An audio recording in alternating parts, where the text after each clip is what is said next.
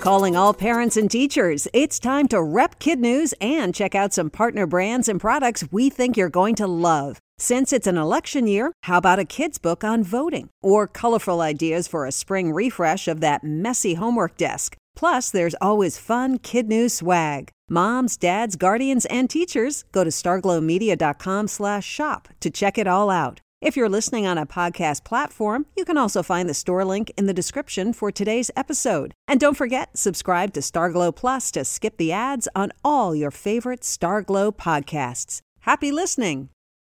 Good morning and welcome to Kid News. I'm Kim. Today is Wednesday, June 23rd, 2021. And we begin with a New York City mystery solved. Video zipping around the internet shows a masked man flying 10 feet off the ground on top of a gigantic hoverboard right through the heart of Times Square. His joyride looked every bit like the Green Goblin from Spider-Man, minus all the mischief. It took a while for the Daredevil to step forward, but he finally did. His name is Hunter Cowald, a YouTuber who also designs, develops, and performs test flights of 8-rotor riding drones that can carry up to 500 pounds. And while what he's doing is pretty cool, it doesn't appear to be legally kosher. According to city codes, avigating, which means to pilot, steer, or direct any aircraft from the ground or otherwise, is illegal within city limits. In all likelihood, the U.S. will fall short of its vaccine goals. President Biden wanted 70% of American adults to have at least one shot by the 4th of July, but now admits it probably won't happen. Right now, about 353,000 people roll up their sleeves every day. That number would have to more than double to 892,000 per day to get back on track.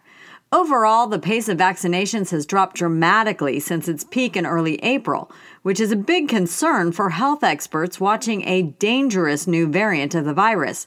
It's called Delta, and according to researchers, it is the most contagious yet.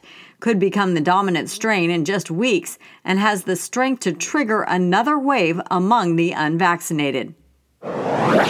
So, who's ready to hug and high-five again? Sometimes it's hard to tell, so a Wisconsin grocery store found a way of effectively communicating it with color-coded bracelets. At the entrance of Metcalf's Market, there's a table offering red, yellow, and green bracelets. The red bangle translates to "No contact, please, I'm still socially distancing." The yellow is for folks up for elbow bumps and some social distancing, while green means the person is stoked for handshakes and close talking.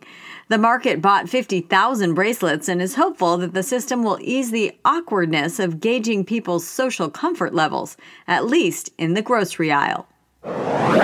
A Florida high school principal always tries to do something special for his graduating seniors, but he went more than the extra mile this year by penning 459 personalized handwritten notes.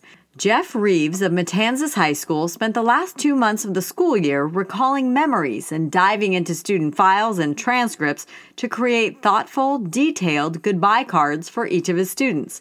He finished just in time for the graduation ceremony and placed one on each chair. The reaction of one student was pretty much the reaction of all. "I can't believe he remembered this about me." Principal Reeves is being praised far and wide for his touching tribute, but he simply said, "I was honored to serve them." In other Kid News notes, the Harlem Globetrotters have their sights set on the NBA. The team was founded in 1926 and hasn't played in the league since 1949 when it beat the Minneapolis Lakers. They've been entertaining crowds with their mad skills ever since, and now, in an open letter, the Globetrotters are asking Commissioner Adam Silver to acknowledge their influence on the game and make them an official NBA team. The world's biggest movie chain wants you back in the theater. So much so, AMC is offering free, all-you-can-eat popcorn through June 30th. It's all part of Cinema Week, a 7-day celebration of all things on the silver screen. Maybe it was popcorn. Maybe it was something else that smelled good. A hungry elephant in Thailand knew just where to go to get a midnight snack, and that was through the open hole that he, or another pachyderm, made in the side of a house just last month. Photos show the elephant half in and half out, rummaging his trunk through drawers in the pantry. The homeowner shooed him away again, but not before he swiped a bag of rice. A friendly reminder that Kid News runs on your generous donations.